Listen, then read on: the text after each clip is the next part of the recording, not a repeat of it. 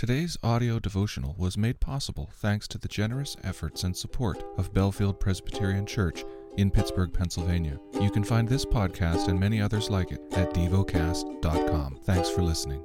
The lesson is from the book of Jeremiah. Jeremiah chapter 37.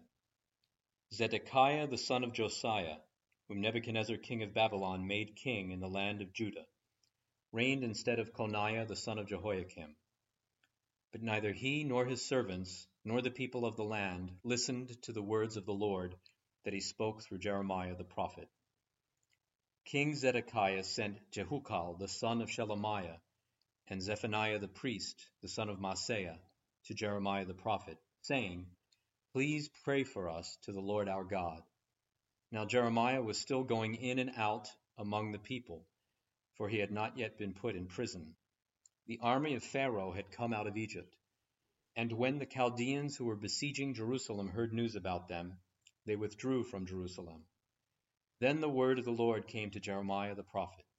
"Thus says the Lord, God of Israel, thus shall you say to the king of Judah, who sent you to me to inquire of me, Behold, Pharaoh's army that came to help you is about to return to Egypt, to its own land, and the Chaldeans shall come back and fight against this city. They shall capture it and burn it with fire. Thus says the Lord, do not deceive yourselves, saying, The Chaldeans will surely go away from us, for they will not go away. For even if you should defeat the whole army of Chaldeans who are fighting against you, and there remained of them only wounded men, every man in his tent, they would rise up and burn this city with fire."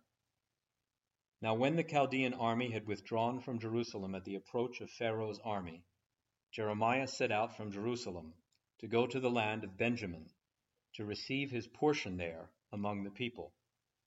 When he was at the Benjamin gate, a sentry there named Irijah, the son of Shelemiah, son of Hananiah, seized Jeremiah the prophet, saying, "You are deserting to the Chaldeans." And Jeremiah said, "It is a lie. I am not deserting to the Chaldeans." But Irijah would not listen to him, and seized Jeremiah and brought him to the officials. And the officials were enraged at Jeremiah, and they beat him and imprisoned him in the house of Jonathan the secretary, for it had been made a prison. When Jeremiah had come to the dungeon cells and remained there many days, King Zedekiah sent for him and received him. The king questioned him secretly in his house and said, "Is there any word from the Lord?" Jeremiah said, "There is." Then he said, "You shall be delivered into the hand of the king of Babylon." Jeremiah also said to King Zedekiah, "What wrong have I done to you or your servants or this people, that you have put me in prison? Where are your prophets who prophesied to you, saying, The king of Babylon will not come against you and against this land? Now hear, please, O my lord the king.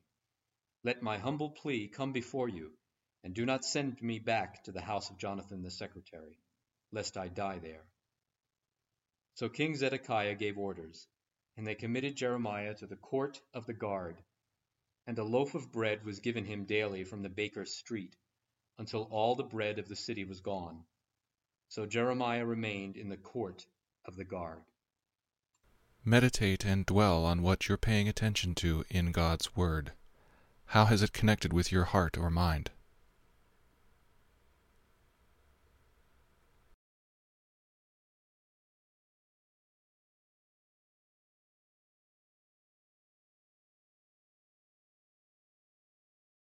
Pray to God freely about what has moved you today. Turn your thoughts to Him and enjoy His presence. We offer the following as prayer topic suggestions. For the sick, for wise stewardship of our physical resources. Thank you for listening to Devocast.